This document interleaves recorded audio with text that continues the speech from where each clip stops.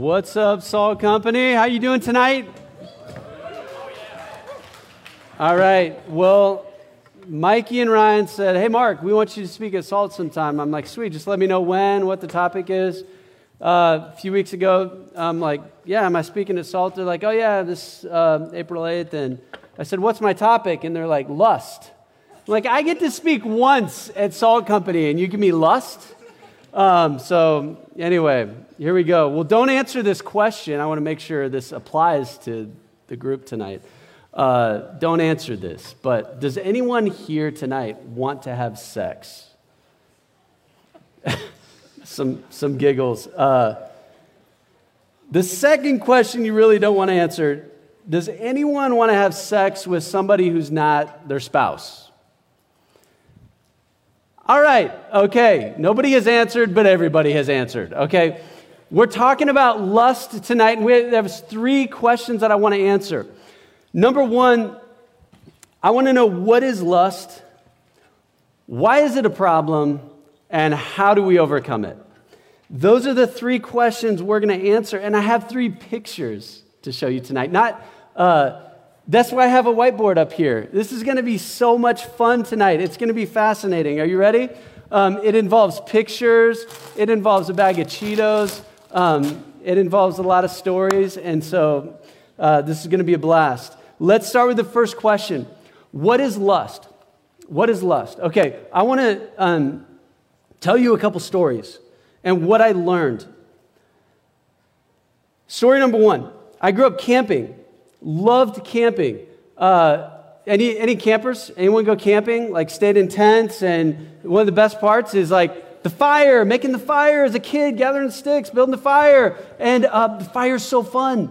I mean, fire is like one of the four main elements, according to the Greeks. And what do we have? Fire, air, earth, water, right? Fire, it's so essential to life. It's so primal. I love messing with the fire, building the fire, cooking hot dogs and s'mores over the fire. It keeps you warm. It's like so essential to life. And the first thing that I learned about fire is I learned that fire, so I'm going to, picture number one, this is the fire pit. And what I learned is that fire is good.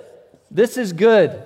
Fire in the fire pit is really good. That's story number one. Story number two, Labor Day, 1996. I was going into my sophomore year of college with some friends. We were Labor Day weekend, went up to Minnesota, his cabin just south of St. Cloud, north of Minneapolis.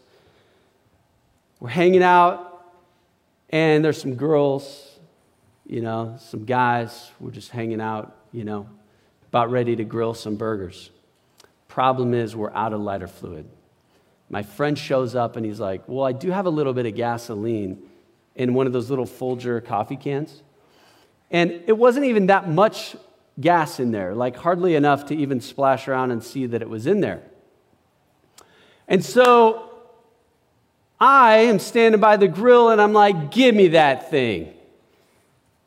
I grab it from him. I throw it into the grill and the charcoal. It's just all black. It's not burning. Oh, but there was a little bit that was burning. And this massive fireball shoots out of the grill, comes at me. This is like in slow motion. I can still picture this. Before it even gets like halfway there, this ball of fire comes out, meets the liquid. I throw the coffee can, and boom, right here, everything on fire.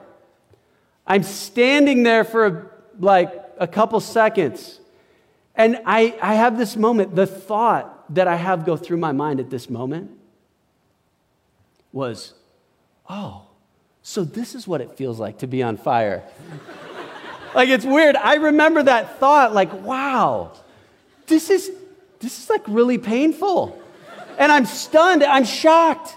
And my friend just they start laughing for a second, but then they're like, get in the lake. Like all the stop, drop, roll, the stuff you learned in, kindergarten or something. Like, that's, I don't know where that was. Why couldn't I have that thought in my head? I don't know. But I just start running toward the lake. Now, the lake is like from here to the sound booth.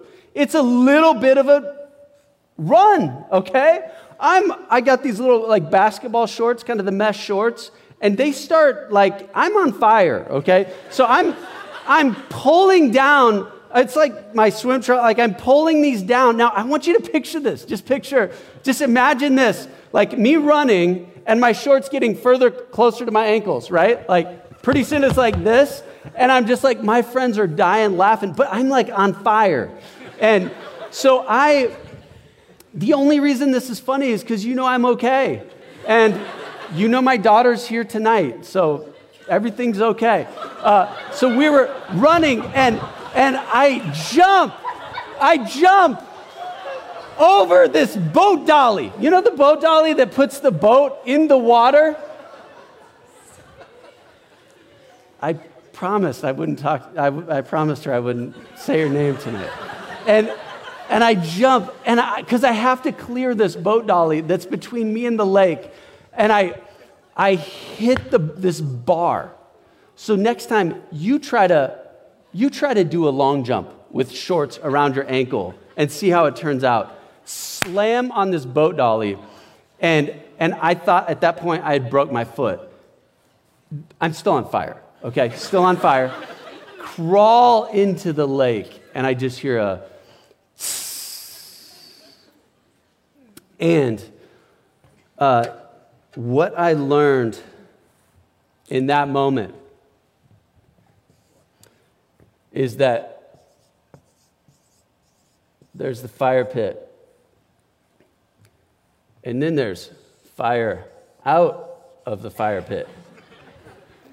And what I learned about fire here is that it's bad.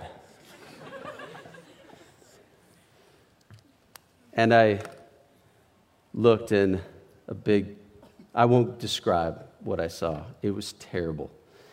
It was terrible. That's what I learned. And I spent the next year of my life recovering. Before I show you this picture, I'm just going to tell you, if you don't have a good, stomach, just don't look at the screen, okay? I'm telling you right now. I'm going to put it up in a second. And you don't have to look at this, so don't blame me if whatever. Okay, here's a picture of me and my leg. There I am, and there's actually a worse picture, but this is me, and it's fine. You can see, I had to get a skin graft. They take skin off the top, put it on the bottom. Okay, you can take the picture down. That's when I learned that fire out of the fire pit is bad. Fire in the fire pit is good. If you're taking notes, here it is. The first question, what is lust? Lust is the desire for sex out of context. So, the first thing we learn is that this is sex, and this is lust. That's the picture number one. Why is lust a problem? Question number two. This is where we come to the words of Jesus in Matthew 5. We have to first start before we say why it's a problem, we have to acknowledge that it is a problem. According to Jesus, Matthew 5:27, you have heard that it was said, you shall not commit adultery, but I tell you that anyone who looks at a woman lustfully has already committed adultery with her in his heart. If your right eye causes you to stumble, gouge it out, throw it away. It's better for you to lose one part of your body than for your whole body to be thrown into hell. And if your right hand causes you to stumble, cut it off and throw it away, for it's better for you to lose one part of your body than for your whole body to go into hell. According to Jesus, fire is not just dangerous, it's deadly.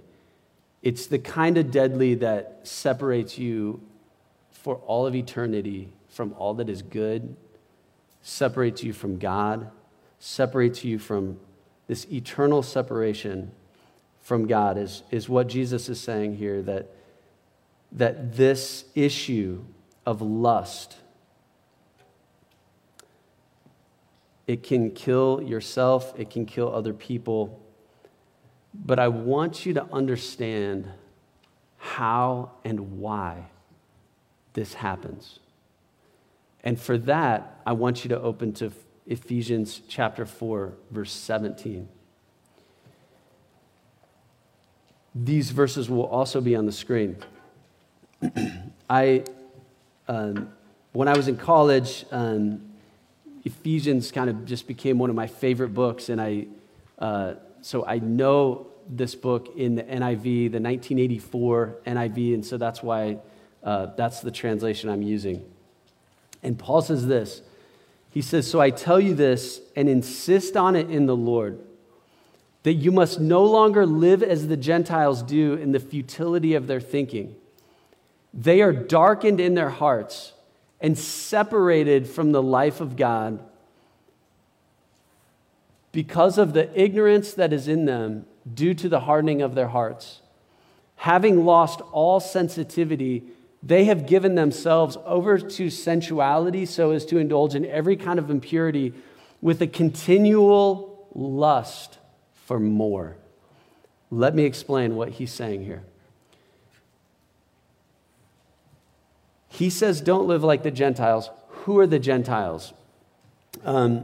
Well, it's all the people who don't know God. In this city of Ephesus, there was the temple of Artemis, which was one of the 7 wonders of the world. And the way that people would go to the temple, like after work, and they would go to, grab a beer and get a sex fix or whatever, like just go, and there were temple prostitutes. So just like, hey, where are you going after work? It's like, I'm headed to the temple. Yeah, meet you there, and, you go grab a drink, grab a man or woman or whatever you want, get your, sexual needs met. Their economy was based on this. In fact, in Acts chapter 19, you can see the story of a revival that breaks out in Ephesus and actually puts a lot of the idol makers and silversmiths out of business. It'd be like if Salt Company became just the name of Jesus Christ got exalted on Iowa campus to the point where like the Ped Mall bars went out of business. That's kind of what happened in Ephesus. Their temple of Artemis was kind of like the bars at the Ped Mall, only maybe worse. And so what Paul's saying is, hey, I'm insisting on this. You can't live like that. Like that, if you're a Christian, that's not an option for you. And in verse 19, look at what he says. He says, having lost all sensitivity, they have given themselves over to sensuality, like unrestrained sexual passion, so as to indulge in every kind of impurity, just perverted sexual stuff you can think of, but with a continual lust for more. Okay, if you're taking notes, you can write this down, but I'm going to draw a picture of this for those of you that don't do well with words, but you like pictures, all right? Here it is in words, what I think Paul's saying. Why is lust a problem? Lust is a problem because lust is an ever-increasing craving for an ever-diminishing pleasure. And those of you that have read Screwtape Letters by C.S. Lewis know that I just stole that point from him. An ever-increasing craving for an ever-diminishing pleasure to get the man's soul and give him nothing in return. I'm going to illustrate that with some Cheetos, okay? Getting this ready for the next picture here. But I want to start with, have you guys ever eaten Flaming Hot Cheetos? Oh my word, you guys, man, these things are so good. Like, I want you guys to experience these. I know you have. But man, this first Cheeto is just amazing, isn't it? Like, there's the bag, and I know for a fact that this is a bad idea, but it's also such a great idea, right? Cheeto number 1. That's good stuff. But I'm not going to go for one more Cheeto. I'm going for 2, right? 2 Cheetos. Well, these Cheetos have something in them. Man, what's that called? Monosodium glutamate. That stuff is good. Give me some more of that monosodium glutamate. Wow. Also known as MSG.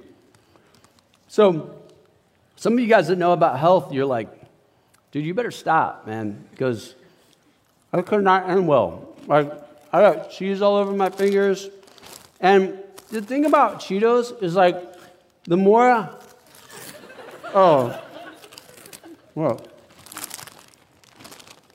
like you can't eat just one, right? Because this is the Cheeto chart, okay? Here's the Cheeto chart, right here. Check this out. I was thinking about this the other day.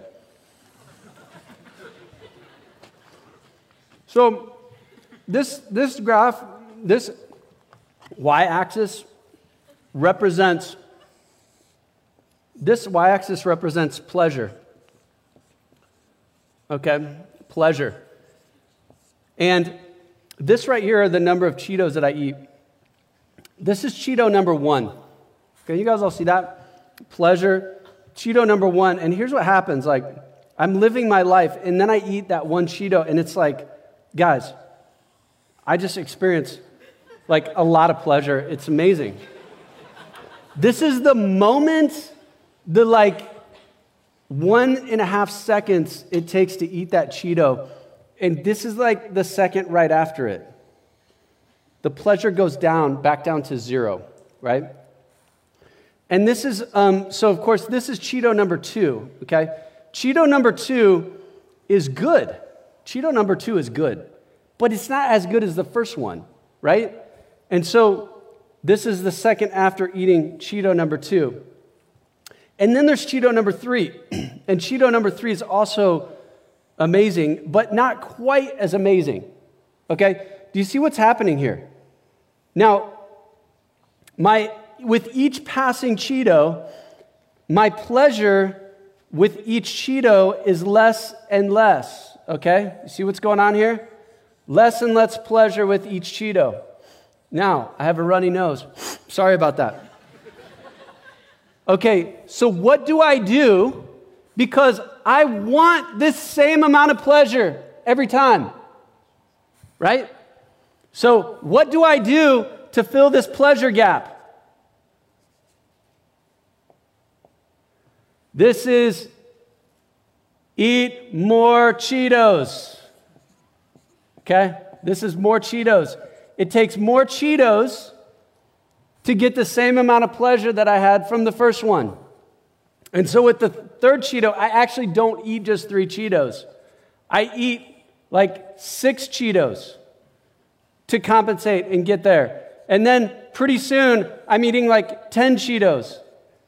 And this is like, I actually eat the whole bag of Cheetos. And this is like, I'm like starting a YouTube channel to see how fast I can eat like 10 bags of Cheetos. Okay. Do you see what's happening here? An ever increasing craving, like I actually want more and more and more for an ever diminishing pleasure. My pleasure diminishes each time I do it, but I'm increasing my appetite for it, and so I need more and more and more to satisfy it. Now, here's what happens. There's another side to my Cheeto chart. And this side, this downside, we're going to call this guilt.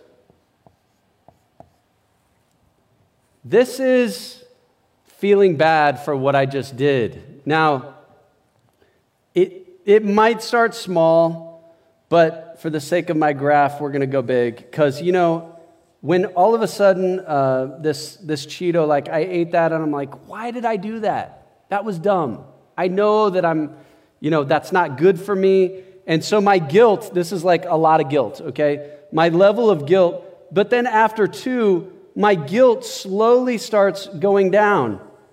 And so it starts mirroring this, okay? This is guilt. This is how bad I feel for what I've just done, okay? Now, so I'm eating more Cheetos. I feel bad about it. I've eaten a whole bag, and I feel guilty about it. But I keep going, and I keep needing more and more and more to satisfy myself. Okay, you know this, right? This is not about Cheetos. This is about all sin. This is sex, sexual desire. This is shopping. This is food. This is greed and money. And what happens is I do something for the first time. This is the Sports Illustrated swimsuit edition. This is internet porn. This is making out with my girlfriend. This is her boyfriend. This is, we didn't quite have intercourse. This is intercourse. Somewhere down here is, I thought Tinder was a good idea. And somehow over here, I don't know, you're attracted to horses or something. I don't know. It just gets ugly, all right? And you're grossed out. And I'm telling you as a pastor, there are people that struggle with such perverted things that it would make you so sick. And this becomes something so innocent. Didn't seem like a big deal. And pretty soon, I'm way over here. And there's another thing that happens on this chart. See, this is more Cheetos. Well, see, I have this need to justify myself. And so this down here, I have to justify myself. And I know that I should feel guilty, but I don't. Some of you are like, well, I don't feel guilty making out with this person who's not my husband or wife. Oh, I know that you don't feel guilty about it because what's happening to you is this right here. And what happens, the way you fill this gap is called excuses, also known as justifying myself, right? And here's the thing. Listen to this. Guilt is to the soul what pain is to the body. Did you get that? Guilt is to your soul what physical pain is to your body. Did you know that physical pain is a gift to you? After my burn, I pulled my leg out of the water and I'm afraid of doctors. I don't like to go to the hospital, especially when I was younger. I didn't want to go to the doctor, and I told my friends, you guys, I have great news for you. I can't feel anything. It's fine. I don't need to go to the hospital. My friend's mom looked at it, and she's like, you are going to the hospital right now. I'm like, it's okay. I can't feel anything. She goes, I know. You've burned off all your nerve endings. You can't feel anything, and you need to go right now. What I'm telling you is, people that can't feel pain, that's not a good thing. When you sin sexually and you don't feel bad about it, that's not a good thing. God has given you what we call a conscience, a soul, because you're not just a dog, an animal. Like, you don't just have these unrestrained appetites. No, you have a soul, and that's why you feel bad when you do something wrong, right? That's why you felt bad here when you looked at porn for the first time and you knew it was wrong. And it made you sick afterwards. And you should feel sick.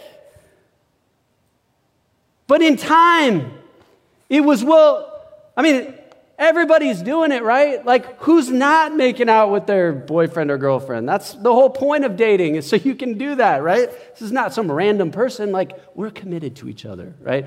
On it goes, right? On it goes to justify, who's not looking at pornography? Who doesn't need to satisfy themselves sexually?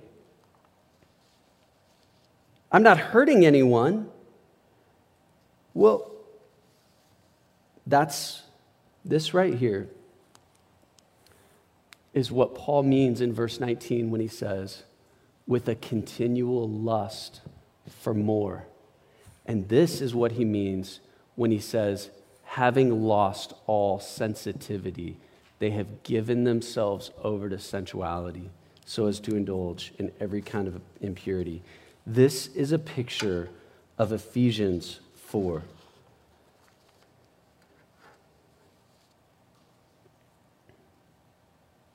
Result number 1, calling this the calcification of the soul. You stop feeling pleasure or pain.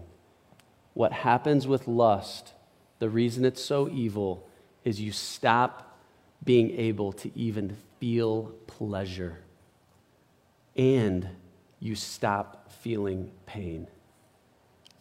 Calcification is something that's alive, or fossilization, something that's alive becomes hard as a rock. Your heart becomes like a stone.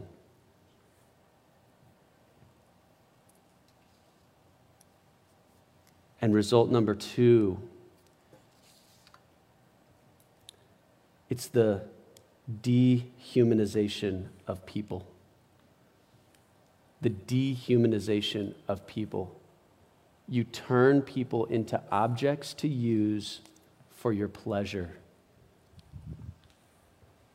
These right here are no longer Cheetos. These are people. People that I use to satisfy the longings of my soul. And one of the most evil things you can do to another human being is look them in the eye and say, make me happy. Meet my demands and my needs.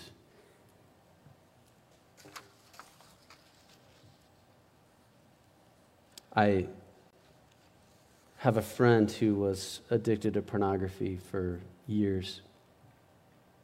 We were hanging out and he had a flip phone. I'm like, oh, flip phone. He goes, yeah. This is one of the keys to overcoming my porn addiction. He said, Mark, the thing about pornography is that porn sexualizes everything.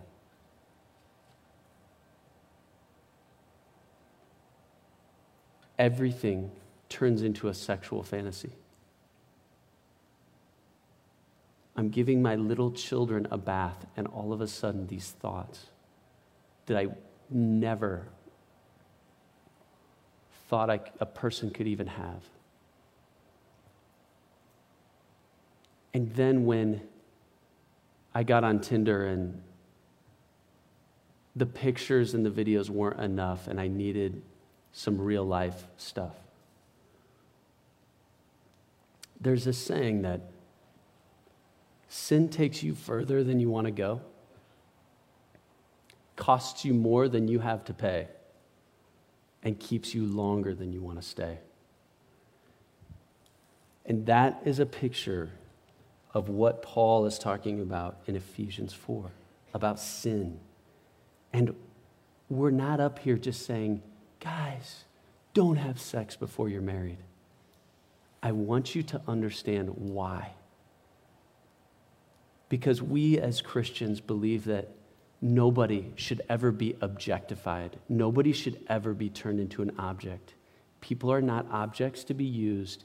They are people that need to be loved and served And this selfishness robs people of their humanity in a way that is so perverted and sick and evil. And if you have been looking at pornography, this is how you see people. Never mind, not to mention that that person is somebody's son or daughter that's doing these acts. And they're so juiced up on drugs and all kinds of stuff that they're doing, and they're just acting and performing, and you have this idea of what sex is going to be like, and it will steal. It will ruin your marriage. And you're like, I'm not married. I'm saying, I know. It's ruining the one that you want to have, right? That's why lust is a problem. But let's look at the end of the verse of chapter 4. He says, that, however, is not the way of life you learned when you heard about Christ and were taught in him in accordance with the truth that is in Jesus. You were taught with regard to your former way of life to put off your old self, which is being corrupted by its deceitful desires, to be made new in the attitude of your minds, and to put on the new self, created to be like God in true righteousness and holiness. He talks about being separated from the life of God, and ultimately, that's what sin does, isn't it? Because this is God. Pleasure is God's invention. God invented everything you know that is good. Everything that you've ever experienced in this life that is good, it was God's idea. God thought of it. God invented it. And so what sin does is it pulls us away from the life of God. It separates us from friends and family and spouses and all those things. And he said, here's the good news. Here is the good news. He says, put on the new self, created to be like God in true righteousness and holiness. This is the great news of the gospel. And the last question tonight is, how can I overcome lust? Well, two things I want to point out. Number one, Jesus Christ is how you overcome lust. Jesus Christ. 2 Corinthians 5:17 is a parallel passage to this where Paul says, if anyone is in Christ, they are a new creation. The old has gone and the new has come. This is the great news of what I'm talking about tonight. That Jesus Christ can make all things new. Your identity is Jesus Christ. I was sitting on, and here's what Jesus does. I was sitting watching a football game on a grassy area, and this was back at Iowa State. We used to do stadium cleanup, and I was sitting there right after my burn. It was like the next, I don't know at what point but I just remember I was sitting next to Jeff Dodge. You know, Jeff's one of the pastors at Veritas. And I'm just a little sophomore in college, and I come back, and I've got this huge thing on my leg, and I'm sitting next to him, and he made this statement. He goes, Mark, those with the deepest wounds have the deepest healing. And you know what I want to say to you tonight? For those of you that are so far down this path, you don't know what to do.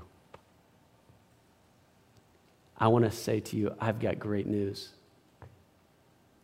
If you have been wounded sexually, or you have done some wounding sexually, or self-inflicted wounds sexually, I have great news for you. Those with the deepest wounds in Christ can have the deepest healing. This is a house of healing tonight. This is a place for you to come and let Jesus cleanse you. Let Jesus forgive you. But you know what you have to do? You have to come and step into the light of Jesus and let him do the cleansing. You have to come with all your filthy rags and just say, Jesus, Here it is. Here I am. Change me. Help me. Save me. I put off my old self, which is being corrupted by its deceitful desires. And this is the last picture I want to show you. I had a friend about 10 years ago when we moved here, with the prison being in Coralville, Oakdale Prison. Every prisoner in the state of Iowa goes through Oakdale. I don't know if you knew this. They had a psych evaluation. Every prisoner comes through Oakdale right here in Coralville. And I got to meet a friend. His name is Lester. And I want to tell you about my friend Lester. Lester was in prison for a lot of years for murder. Okay? Lester was in prison for murder. Okay? Lester was on his way out of prison. He had served a long term, and he needed somebody to help him transition into life. And so I helped him, went through the halfway house, and he got to the point where he got his own apartment. And I was helping him unpack, like, his one box that he had. We're in this apartment, and he pulls out his jeans, and he unrolls them, and he holds them out. And these look like jeans that I could have worn or could have made, right? They go to Joann Fabric and just find some jean material and sew some stuff. I mean, they look like the frumpiest, just like baggiest. No, they weren't cool like mine. They were just like prison jeans. So here's Lyle in his prison jeans, right? And he gives me his jeans, and he says, "Mark, you can have these jeans. I never want to wear these again. I never want to see these again." Here's Lyle wearing his prison jeans for years. 20 years maybe in prison. Every day wearing his prison jeans. And he handed me those jeans. He's like, "I never want to see these again because that's not who I am anymore. I'm free," right? I'm free. We're going to give Lester some skinny jeans. Or some mom jeans. If you're a girl.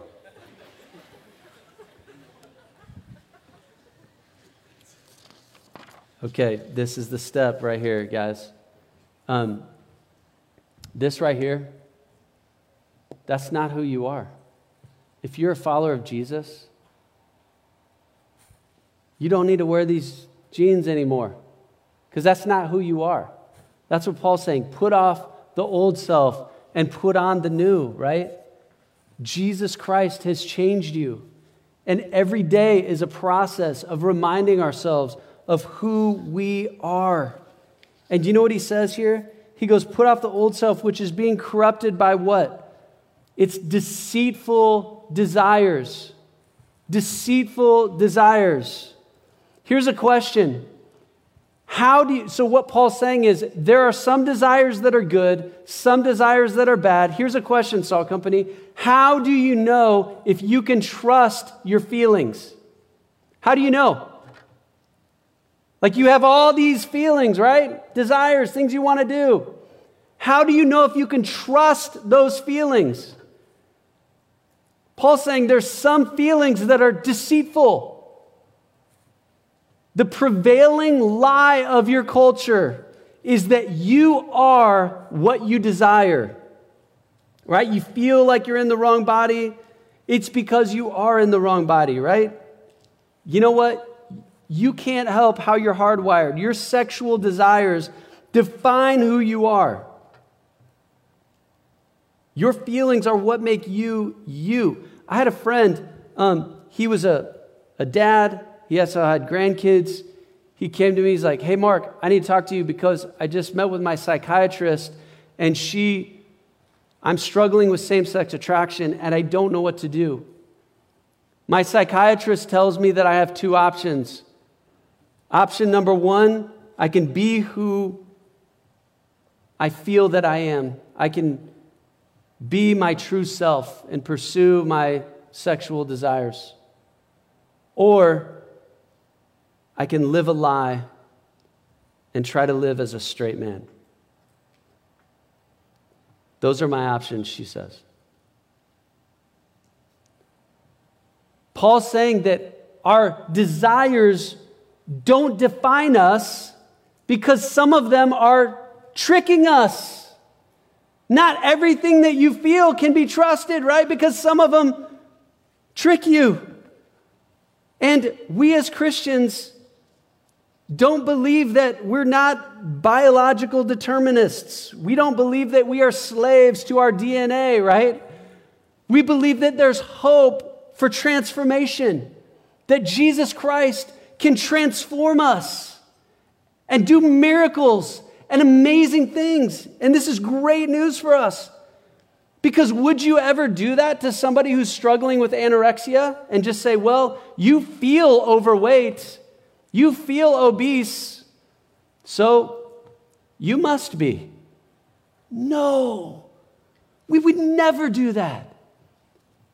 Because we know that's your feelings do not always tell the truth. And Paul is saying, some of your desires are deceitful. So put off your old self, which is being corrupted by deceitful desires, and be made new in the attitude of your minds. Point number 2 on how you can overcome lust is replace lies with truth. Replace lies with truth. Identify those desires. If you need to tell somebody, if you need to write those down, you do whatever it is. Like, I feel like doing whatever that I shouldn't do with my boyfriend or girlfriend. I feel right now that like identify your desires and speak truth to those lies. You should try this in your connection group. If you've got a good connection group, you can try this. Or with some close friends. Do this little game where you take some time, you write down on a piece of paper some of the lies that you believe.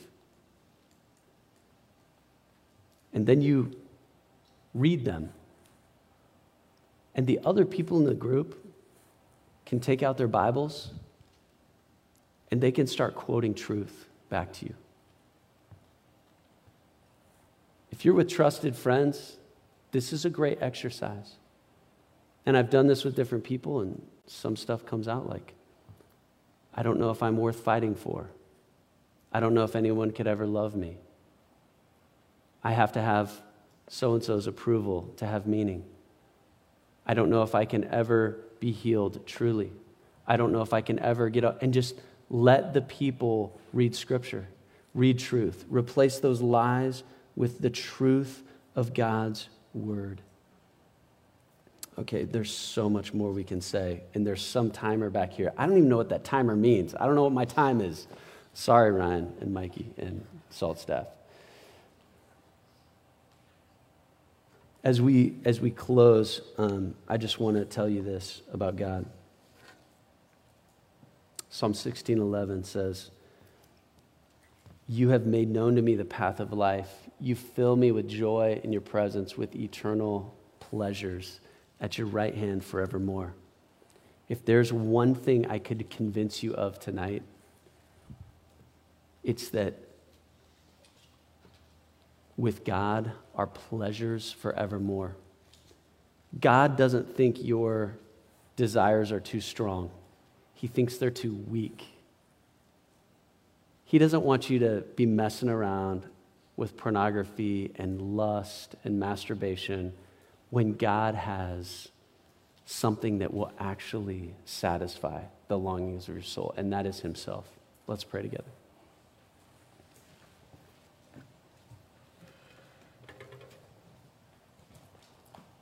Jesus, as I look out on this room filled with college students, young people,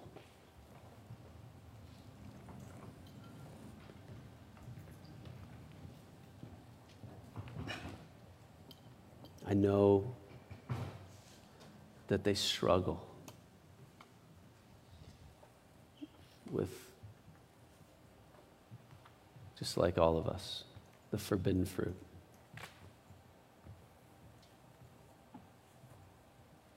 Just like I still have the after effects of eating Cheetos, even some of them right now are feeling the after effects of falling into sexual sin. Just, ugh.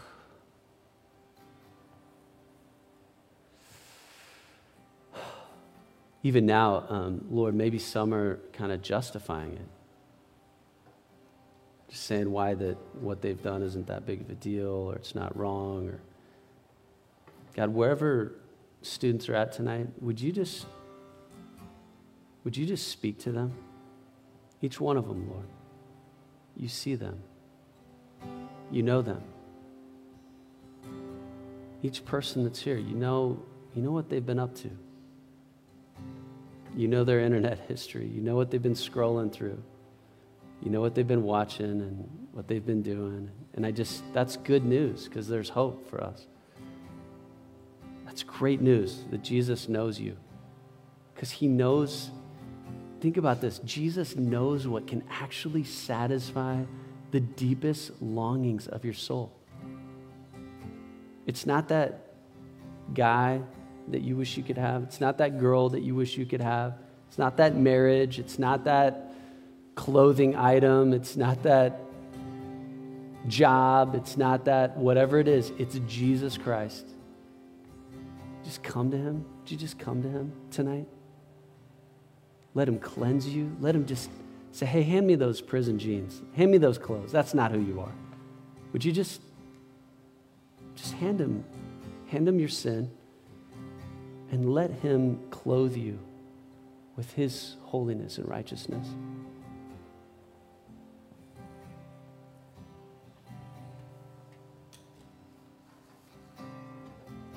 Just invite Jesus right now. Just invite Jesus to heal you, to cleanse you.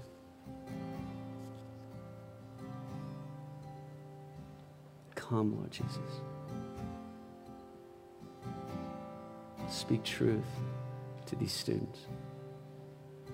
Remind these students. Replace these lies of culture, these winds that are just blowing through our minds. Just speak truth. The kind of truth that makes us want to be more like Jesus. To love people and serve people, not to use them and abuse them, but make us this kind of people, we pray.